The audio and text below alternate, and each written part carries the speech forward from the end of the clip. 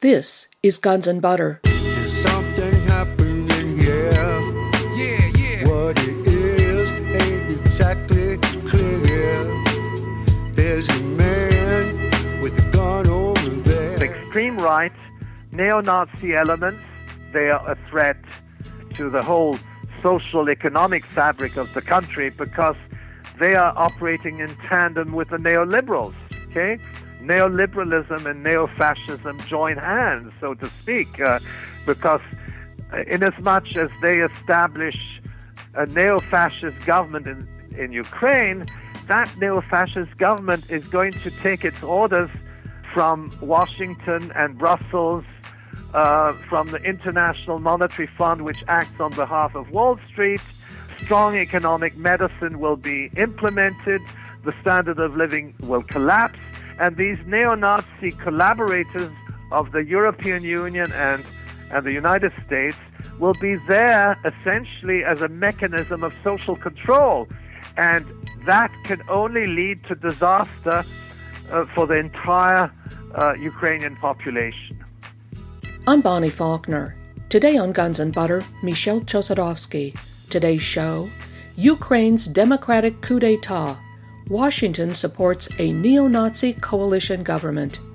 Michel Chossudovsky is an economist and director of the Center for Research on Globalization, based in Montreal, Quebec. He is the author of The Globalization of Poverty and the New World Order, War and Globalization, The Truth Behind September 11th, and America's War on Terrorism.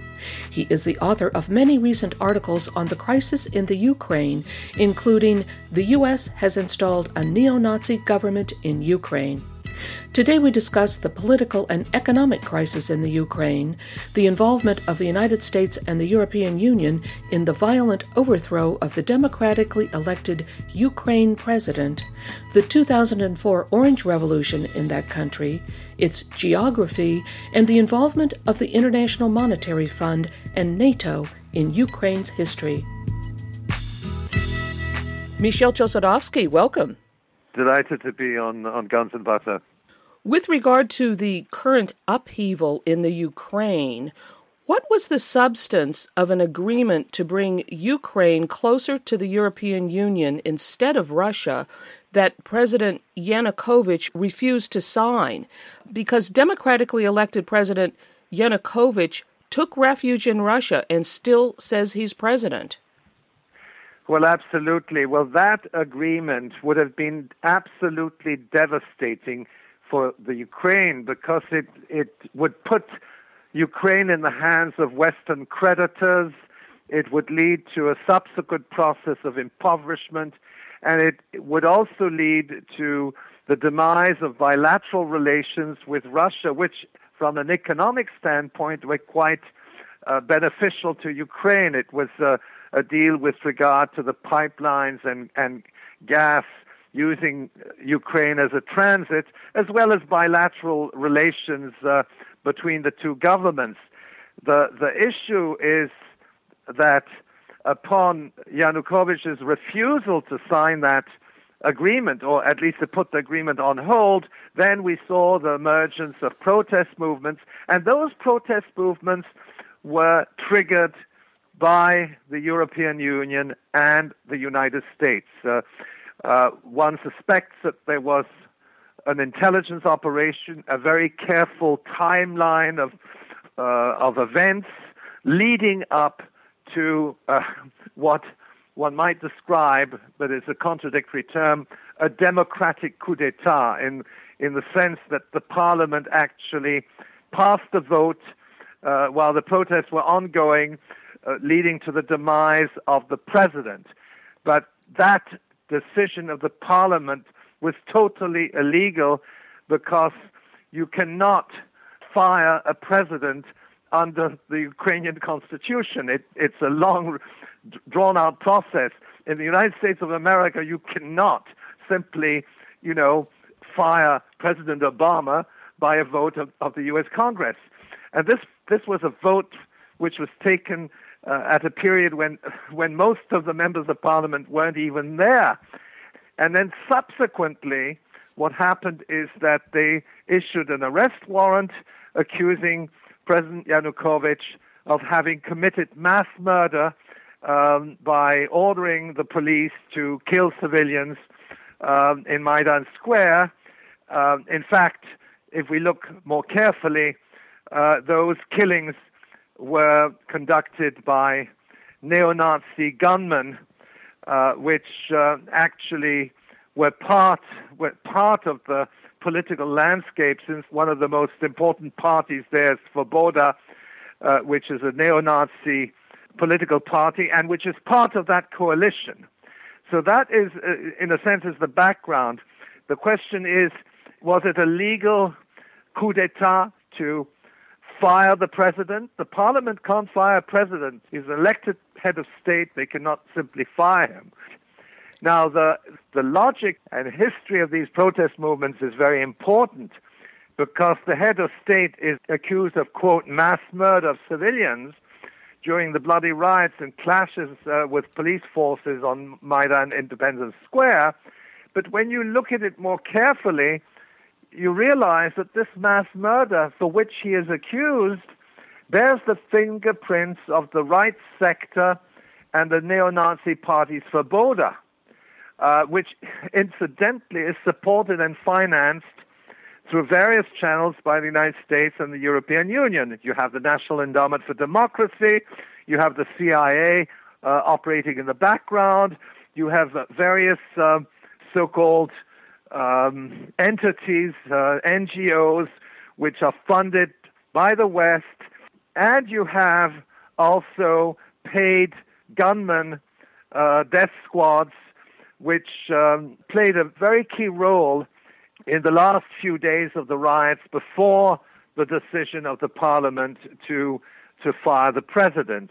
And I'm referring to the escalation of violence on the 18th of February after the right sector neo-Nazi rioters and thugs, first they attempted to take over the Ukrainian parliament, and they were repelled by anti-riot police.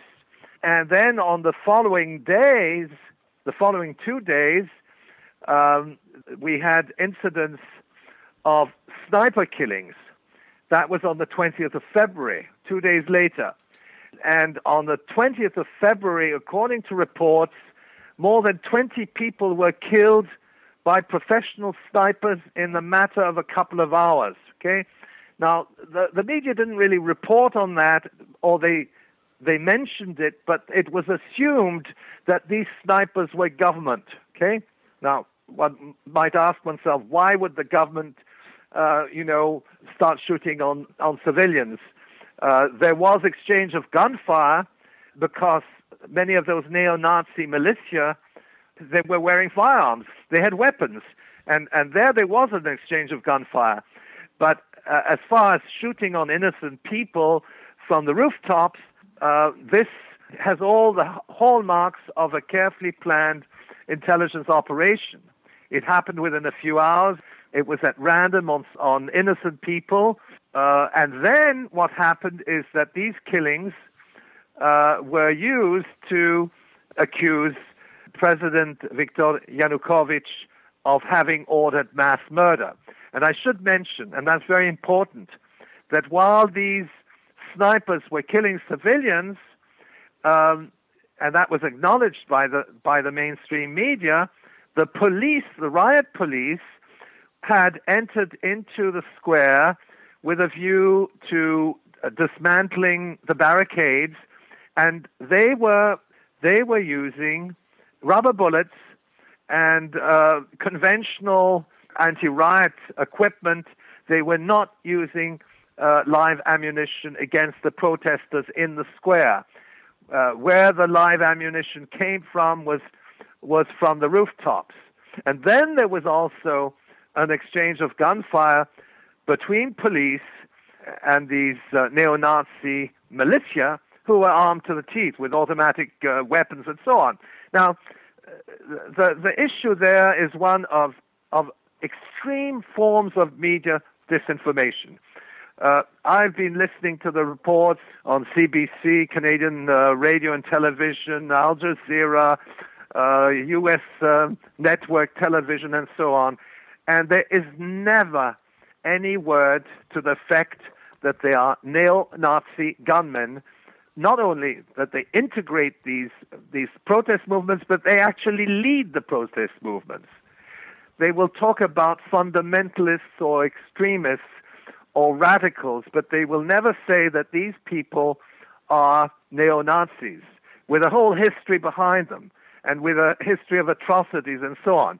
So that the right sector are the militia, and the Svoboda is the sort of civilian arm of that militia. They operate in tandem, and they glorify a major figure of World War II, Bandera. It's the hero, but Bandera happened to be a Nazi collaborator during World War II. He was, in fact, very much instrumental in sending something like 900,000 Jews to the death camps, according to data on mortality. So that there was a certain section of these neo-Nazi groups who were, in fact, collaborators of the Nazis during World War II. And essentially, what is now ongoing is that particular formation of neo-Nazis, which pledge their support to the Nazis of World War II, they are involved in atrocities, and they are also leading the protest movement. Now, why is this important? Because the neo-Nazis, supporters of Stepan Bandera, the hero of World War II, was a collaborator with the Third Reich. These people are now mingling with representatives from the European Union and from the United States, so that you have neo-Nazi Svoboda party leader Oleg Tyanbok, who meets up with U.S. Assistant Secretary of State Victoria Nuland. Okay, now we know about Victoria Nuland, who said some bad things against the European Union, FK the EU, and we also know that the issue of regime change was contemplated at the policy level and in the State Department with the intelligence community and so on. But what is never mentioned is that Victoria Nuland is buddy-buddy with the head of a neo-Nazi party, and a neo-Nazi party which is not committed to any kind of democracy that we might accept within Western society. And then you have a whole bunch of these representatives from from Western countries who mingle with neo-Nazis. John McCain is, of course, notorious. He goes to the Ukraine, and again he meets up with the Svoboda party leader, Victoria Nuland, and then you have Catherine Ashton, who's the foreign policy chief of the European Union. Other leaders don't necessarily mingle, but John Kerry, François Hollande, Angela Merkel, among others, openly pay lip service to neo-Nazism in the Ukraine. And that is something which the mainstream media simply does not mention. They will say they're extremists within the protest movement. They will acknowledge that, but they will never say, A, that they are leading the protest movement because they're armed gunmen. Secondly, they will not acknowledge the fact that they have neo-Nazi roots. And thirdly, they will not acknowledge the fact that they are part of this bogus coalition government which was put together through a vote in a parliament at the height of the protest movement when most of the members of parliament were not even there.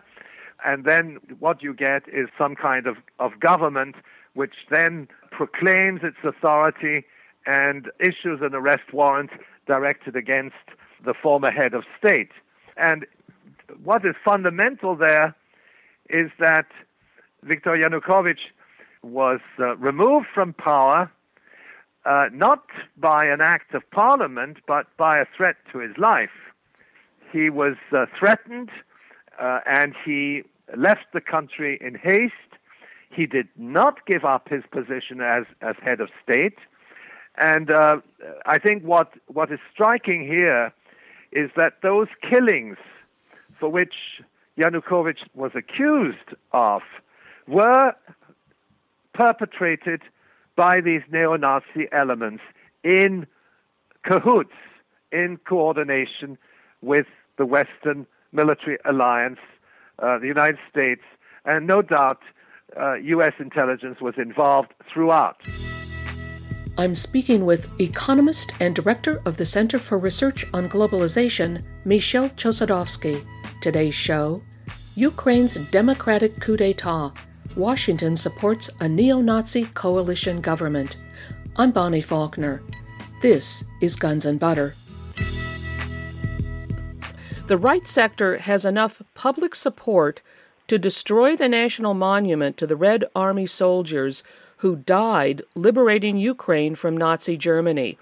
You write that the riots in Maidan Independence Square and other places were staged and carefully orchestrated.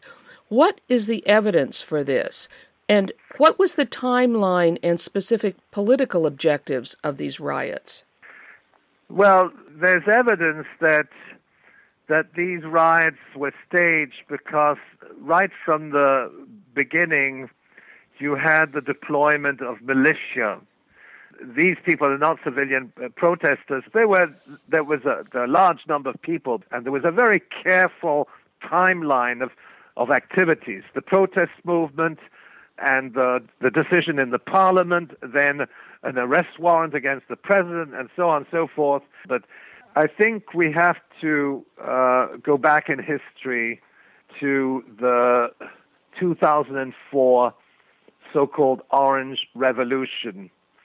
It spearheaded into power a Western proxy government of President Viktor Yushchenko and the controversial Prime Minister Yulia Tymoshenko. That happened in 2004. And that protest movement was, in effect, very much rigged by organizations which were supported by the West, and they were very similar to other colored revolutions which took place in different countries. But what was distinct in that period is that you didn't have the neo-fascist militia involved. Now, the 2004 Orange Revolution in the Ukraine was also directed at this same Viktor Yanukovych, wasn't it? In 2004, Yanukovych was prime minister, and Viktor Yushchenko became president. So what happened is that Yanukovych at the time was the target of a very carefully staged pro-EU protest movement. And this was launched by an organization which was called PORA. And PORA was very similar to the Serbian Otpor organization. It was a NGO which was supported by the National Endowment for Democracy and so on. It typically had the fingerprints of these colored revolutions. It was not an armed insurrection if we compare it to the present protest movement, and it did not involve in a significant way the actions of neo-Nazi militia. But nonetheless, the geopolitics behind it, many regards as similar to what we have today. It was essentially geared towards imposing the neoliberal agenda. President Viktor Yushchenko was really an IMF appointee. He was the architect of the devastating macroeconomic reforms which were imposed on the Ukraine in the early to mid-90s. And he was the preferred candidate, and they spearheaded him into the seat of power. And he was acting on behalf of the West, on behalf of the European Union and the United States. And at the time, what was also very important, and it is today as well, is the relationship of the Ukraine to the Western military alliance, namely to NATO. So that essentially what was at stake was really a conflict between a pro-NATO, pro-European, pro-IMF president on the one hand, and a more nationalist Ukrainian option, which would also be allied with Moscow. And the 2004 movement was also a pro-EU, NATO, agenda. Now, what distinguishes the present protest movement is that it is no longer a protest movement per se. It is an armed insurrection. Because elements within this protest movement are involved in acts of terrorism and arson. The right sector neo-Nazi militia are there killing civilians. They are shooting at the police. The civilian deaths are then blamed on the government. And that is precisely the content of this so-called arrest warrant against Yanukovych, accusing him of killing civilians when those civilians were killed by neo-Nazi snipers from the rooftops and coordinated, most probably, by Western special forces and intelligence. This is not something which is unique to the Ukraine. We had sniper firing in the protest movement during the election campaign in Venezuela. We had sniper firing at the very outset of the insurrection in Syria. And invariably, when those sniper fires take place, what happens is that civilians are killed, and then the government is blamed for the deaths of civilians, when in fact those sniper firings were part of an intelligence operation to create conditions of conflict and instability. The country is almost broke and seeking emergency credit from the International Monetary Fund. The IMF is currently considering an emergency loan program to the Ukraine. Didn't the IMF intervene in Ukraine in 1994 with devastating consequences? Absolutely. In fact, in 1993, Viktor Yushchenko, who subsequently became president in the 2004 elections, was appointed head of the newly formed National Bank of Ukraine. And he was hailed as a daring reformer. But in fact, he was among the main architects of the IMF's deadly economic medicine. In fact, the IMF were the architects. He was their man in Kiev, and he worked hand in glove to implement this historic agreement, which was actually signed in Madrid in 1994. Now, that 1994 agreement was absolutely devastating because it led to a dramatic plunge in real wages. The price of bread increased overnight by 300%. Electricity prices went up by 600%. And public transportation, namely fuel prices, essentially went up by 900%, and there you had a tumbling of the standard of living. Now, another important occurrence was the fate of the breadbasket. We know that the Ukraine was a very important producer of wheat. And what happened is that World Bank negotiators actually imposed a regime of trade liberalization whereby U.S. grain surpluses and food aid would be dumped on the domestic market, contributing to destabilizing the breadbasket. Why did it destabilize the breadbasket? Because simultaneously the price of transportation and energy went up by 900%, so that essentially farmers were pushed into bankruptcy, and their domestic market was taken over by the import of these highly subsidized grain surpluses which came from the United States. It's something which has happened in many countries, but essentially we say it's like bringing coal to Newcastle, and Newcastle was the historically the center of producing coal in the United Kingdom. So you're bringing wheat to the breadbasket with the purpose of destroying the breadbasket, so that Ukraine's agriculture was destabilized. Its industrial base was also affected by the trade package, as well as the collapse in wages. And essentially, these earlier reforms set the stage for the demise of the Ukrainian economy. Now, I should mention that what is contemplated by the IMF today is a continuation of IMF administrations in the course of the last 20 years, and they will lead to a further process of impoverishment beyond what has been achieved in these past adjustment programs. To use the World Bank and the IMF terminology, it's called the Structural Adjustment Program. Let's talk about the geography of the region. Isn't the Crimea in the south and the eastern part of Ukraine historically part of Russia, or more specifically the Soviet Union? Crimea only became part of Ukraine in 1954, I've read, when Soviet leader Nikita Khrushchev transferred jurisdiction from Russia, a move that was more of a formality when both Ukraine and Russia were part of the Soviet Union. So the Soviet breakup in 1991 meant that Crimea landed in an independent Ukraine. Isn't this also true for parts of eastern Ukraine?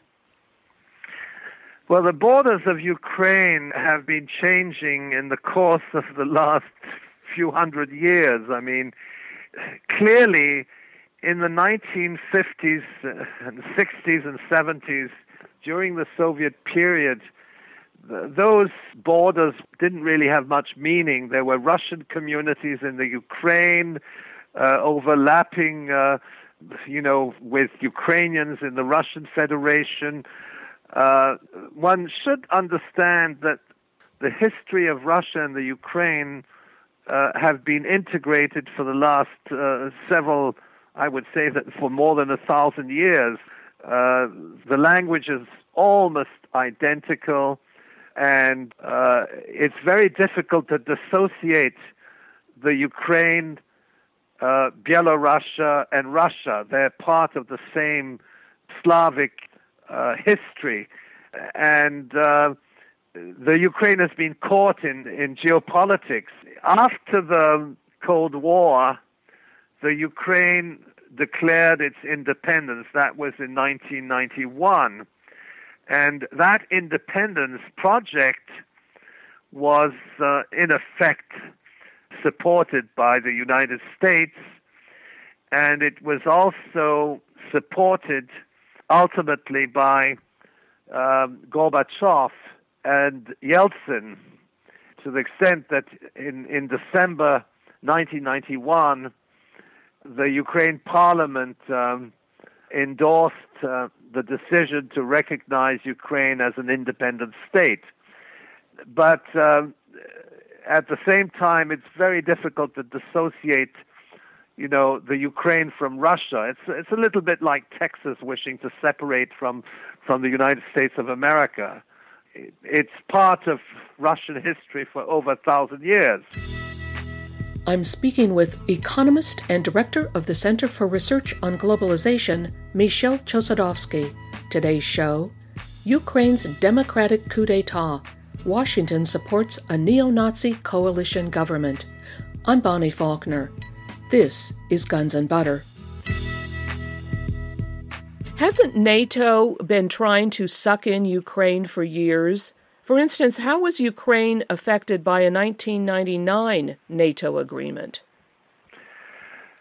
Well, in fact, in 1999, at the height of the war on Yugoslavia, in other words, that was NATO forces sent into Yugoslavia, an agreement was signed between a number of former Soviet republics and the North Atlantic Treaty Organization. And this was held in Washington, and it was also coincided with the 50th anniversary of the founding of NATO. This agreement was with the following countries: Georgia, Ukraine, Uzbekistan, Azerbaijan, and Moldova. Now, if we look at these countries, we'll see that they're located at very strategic points of the former Soviet Union.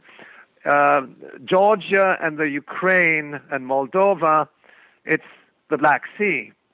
Azerbaijan is the Caspian Sea basin.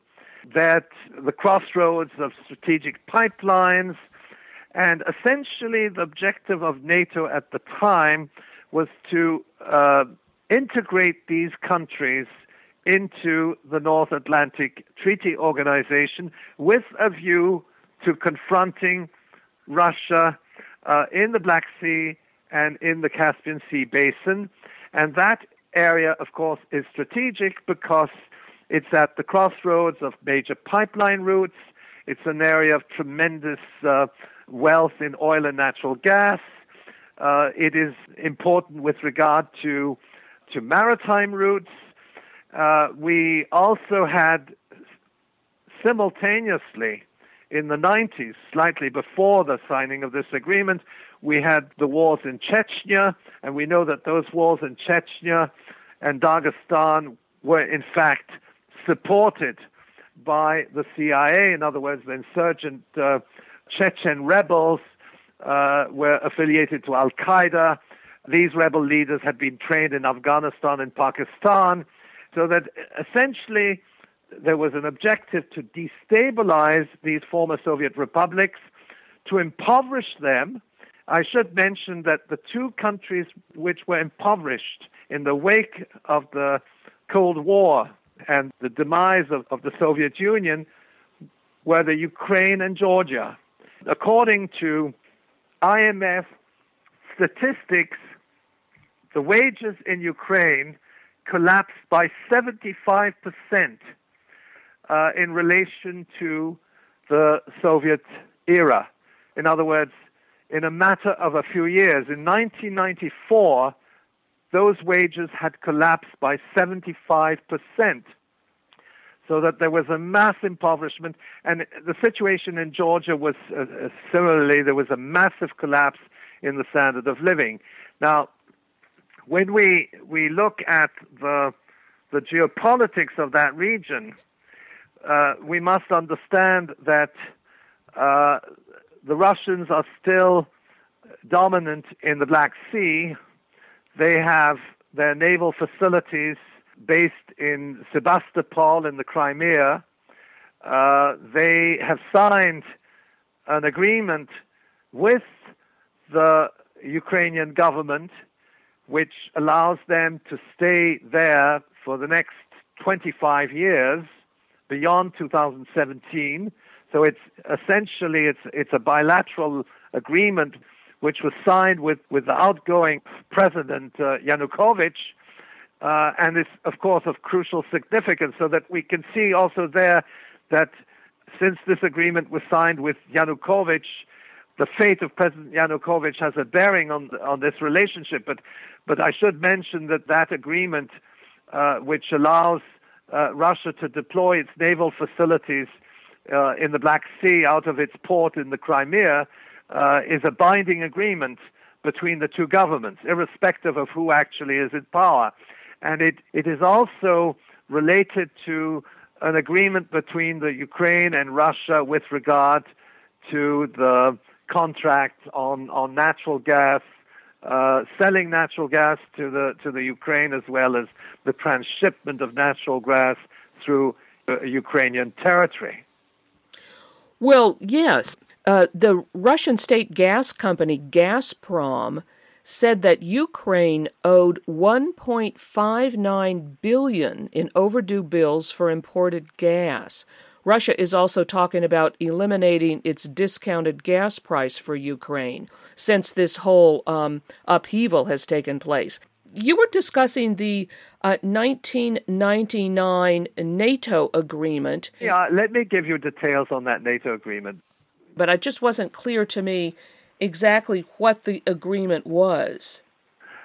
Yeah, well, the agreement, the Guam is entitled Organization for Democracy and Economic Development, and it was signed in 1999.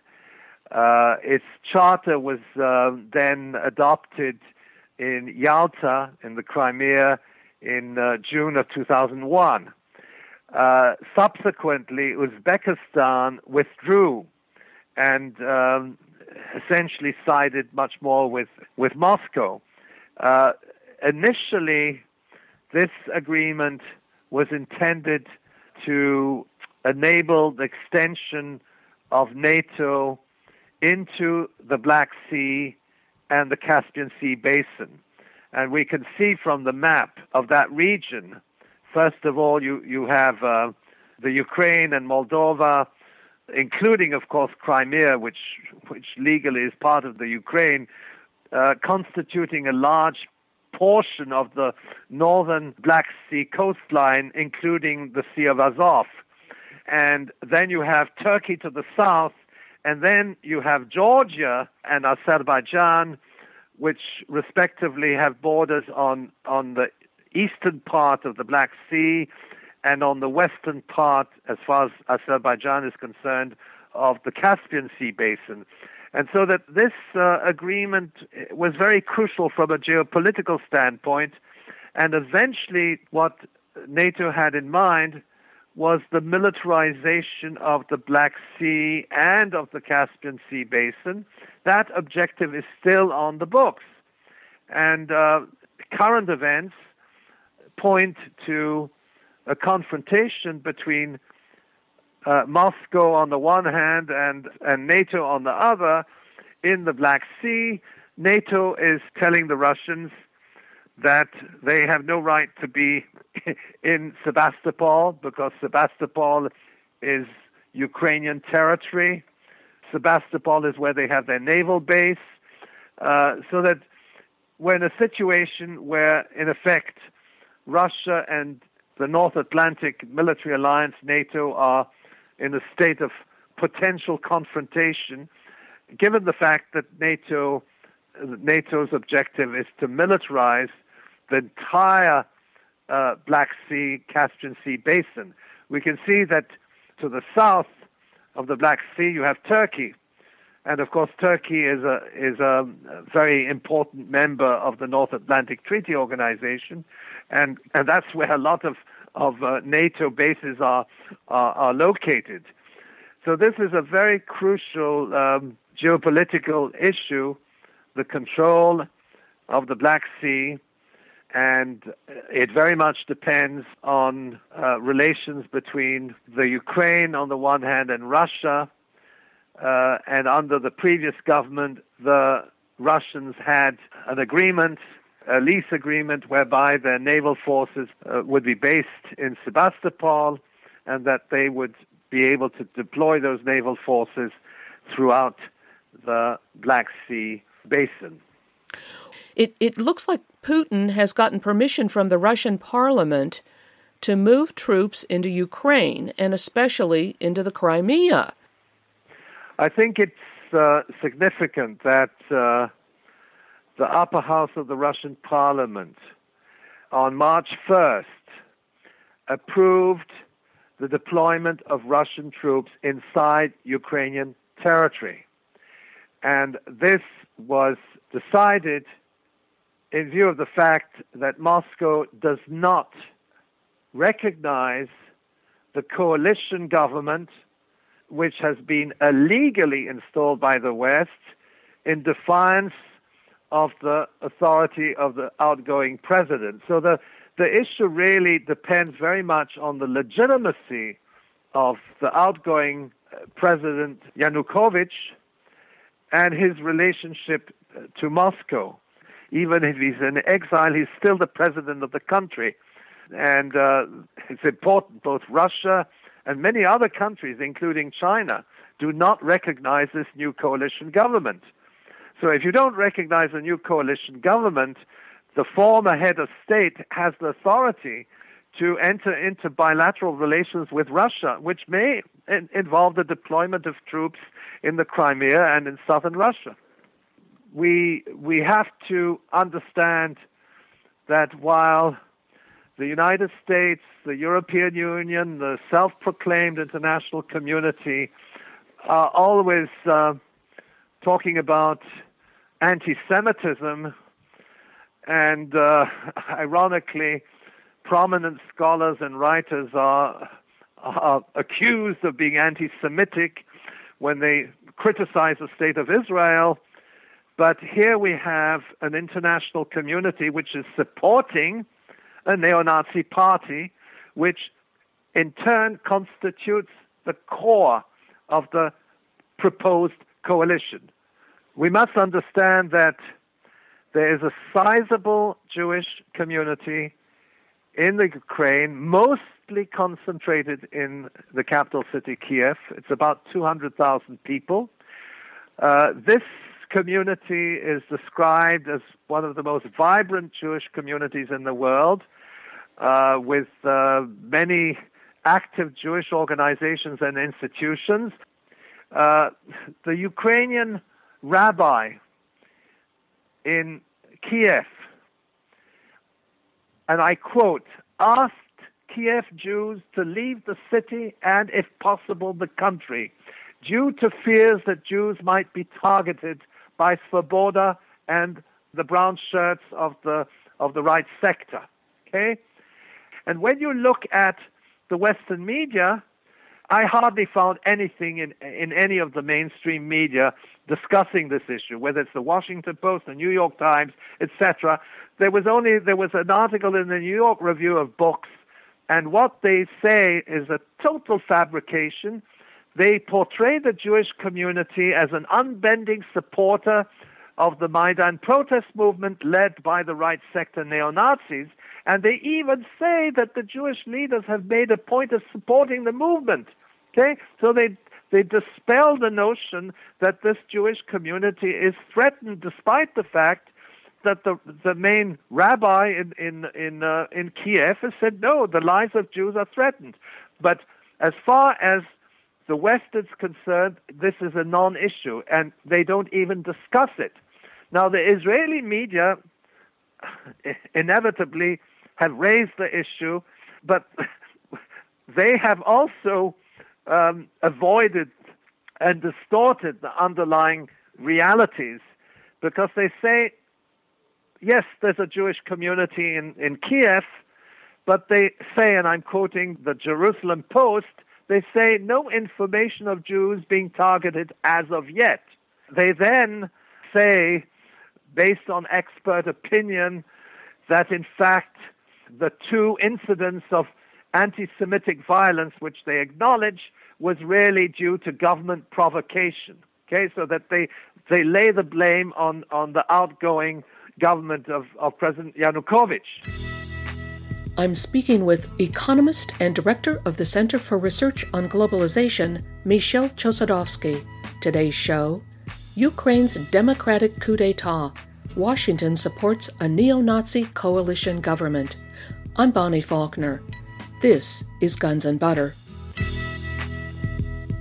Now, these neo-Nazi parties could also be a threat to other groups, right? Other political groups, communists, etc., don't you think? Well, they are a threat to everybody. They're a threat to the entire country. But I think they are also a threat to the whole social economic fabric of the country, because they are operating in tandem with the neoliberals, okay? Neoliberalism and neo-fascism join hands, so to speak, because inasmuch as they establish a neo-fascist government in Ukraine, that neo-fascist government is going to take its orders from Washington and Brussels, from the International Monetary Fund, which acts on behalf of Wall Street, strong economic medicine will be implemented, the standard of living will collapse, and these neo-Nazi collaborators of the European Union and the United States will be there essentially as a mechanism of social control. So we must understand we're moving towards an authoritarian form of government integrated by the extreme right, by neo-Nazi elements, which already have a track record, and that can only lead to disaster for the entire Ukrainian population. Since democratically elected president of Ukraine, Viktor Yanukovych, has been run out of Kiev and has taken refuge in Russia, a so-called coalition government has been installed. What do we know about this new coalition government, and who comprises it? Well, the coalition government is under the helm of the Fatherland Party, and the Fatherland Party controls the majority of the portfolios. But if we look carefully, this transitional government has granted key positions to the two neo-Nazi political entities, namely Svoboda and the Right Sector. In other words, we're not dealing with a transitional government in which neo-Nazi elements integrate the fringe of the coalition, okay?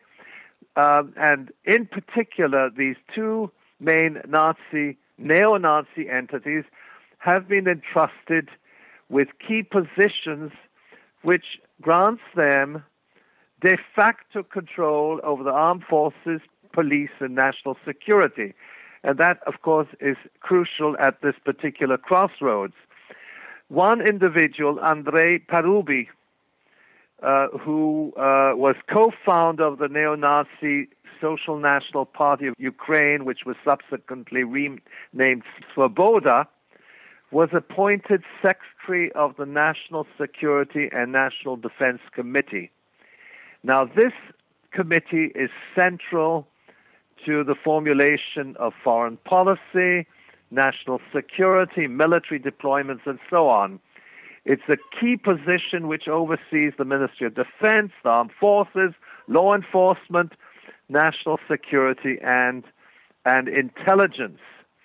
And this individual, Andrei Parubi, was one of the main leaders of the Orange Revolution in 2004, and he is also referred by the Western media as the commandant of the Euromaidan movement, which means that he was in charge of the armed insurgency in the last few weeks.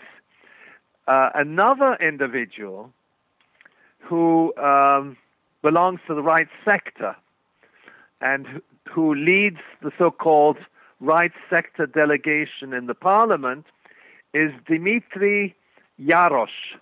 Now, Dmitry Yarosh is actually the leader of the brown shirt neo-Nazi paramilitary during the Euromaidan protest movement.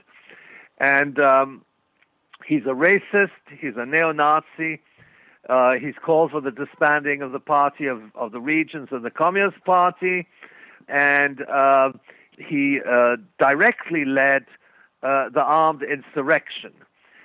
So that we're dealing with two individuals who are, in fact, neo-Nazis, and these two individuals have been appointed to key positions which enables them to decide on the deployment of law enforcement as well as armed forces through their role in the National Security and National Defense Committee. These are not portfolio assignments. They're not ministries.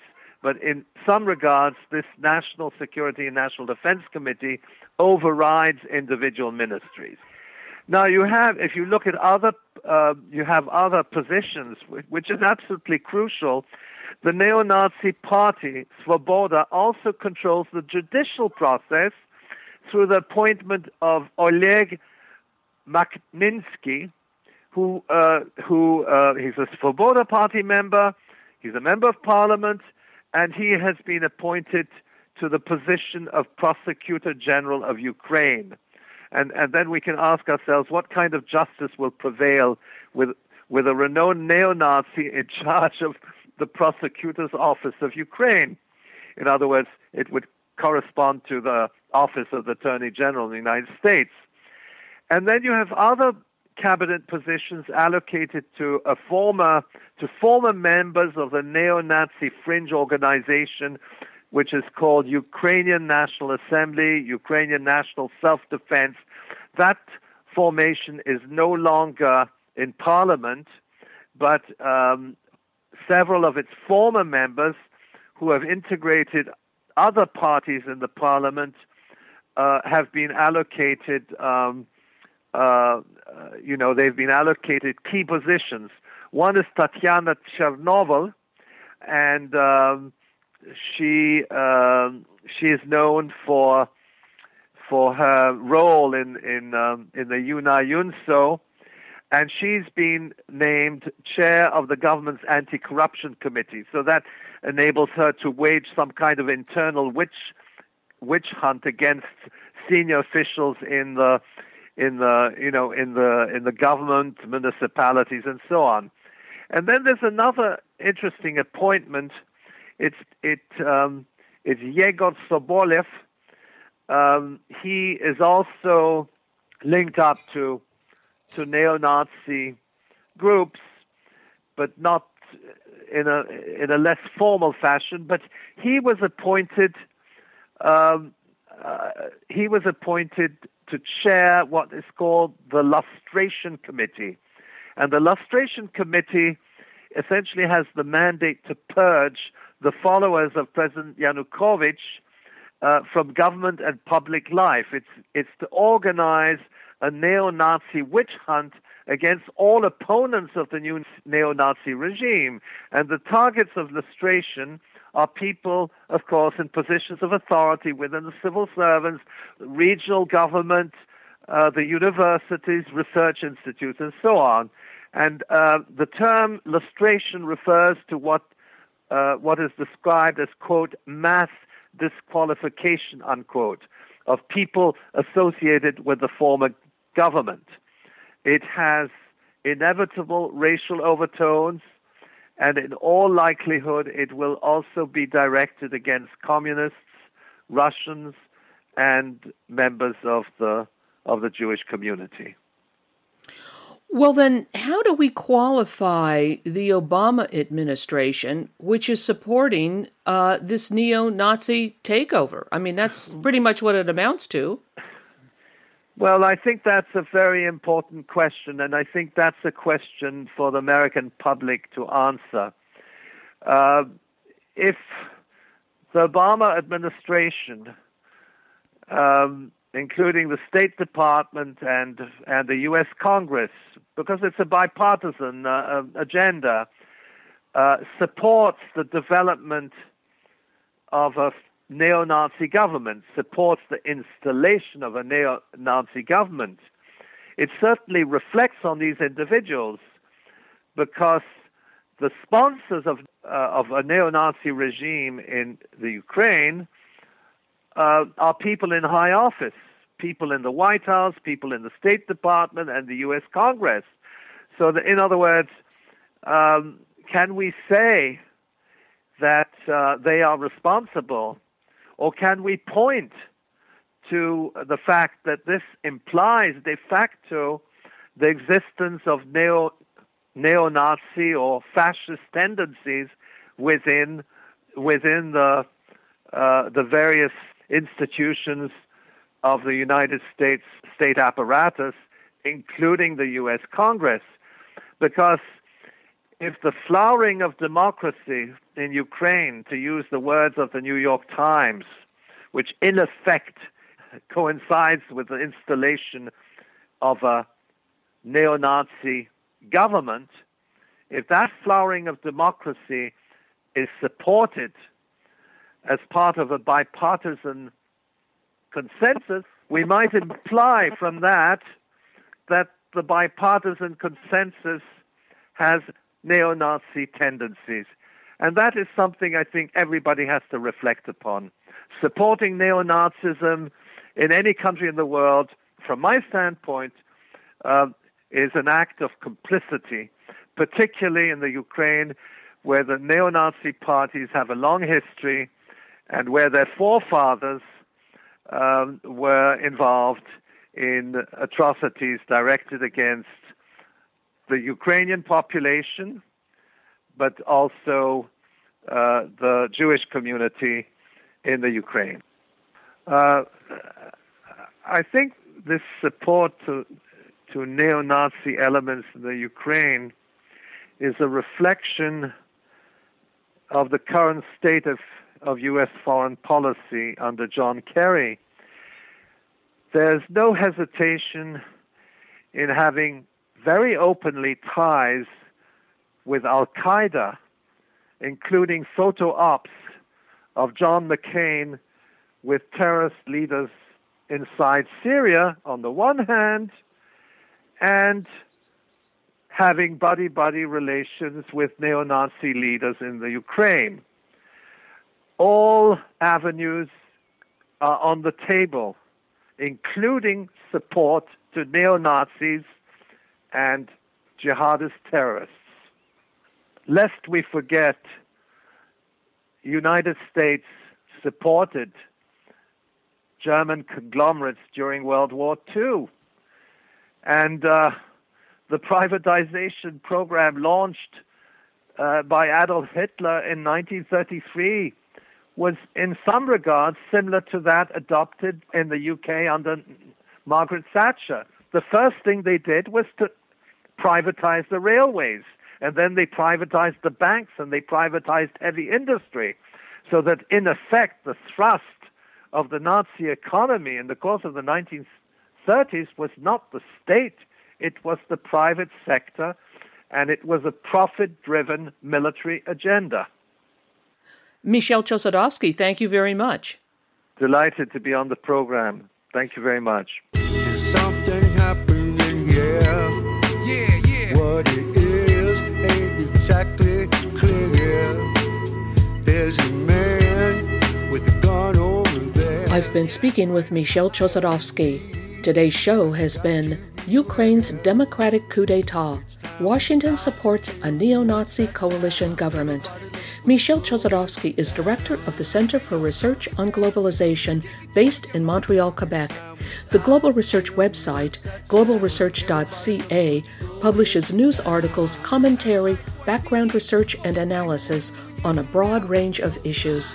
Michel Chossudovsky is the author of The Globalization of Poverty and the New World Order, War and Globalization, The Truth Behind September 11th, and America's War on Terrorism, as well as numerous articles. He is a co-editor and contributor to a new anthology, The Global Economic Crisis, The Great Depression of the 21st Century. Many economists and investigative journalists have contributed to this new volume. Visit the Center for Research on Globalization website at www.globalresearch.ca. That's globalresearch.ca. Guns and Butter is produced by Bonnie Faulkner and Yarrow Mako. To leave comments or order copies of shows, email us at faulkner@gunsandbutter.org. That's FAULKNER at GUNSANDBUTTER.org. Visit our website at www.gunsandbutter.org. Hey yo, these are some serious times that we living in, G. And a new world order is about to begin. You know what I'm saying? Now the question is, are you ready for the real revolution, which is the evolution of the mind? If you seek, then you shall find that we all come from the divine. You dig what I'm saying? Now if you take heed to the words of wisdom that are written on the walls of life, then universally we will stand, and divided we will fall, because love conquers all. You understand what I'm saying? This is a call for all you sleeping souls. Wake up and take control of your own cipher, and be on the lookout for the spirit snipers trying to steal your light. You know what I'm saying? Look within inside yourself for peace. Give thanks, live life, and release. You dig me?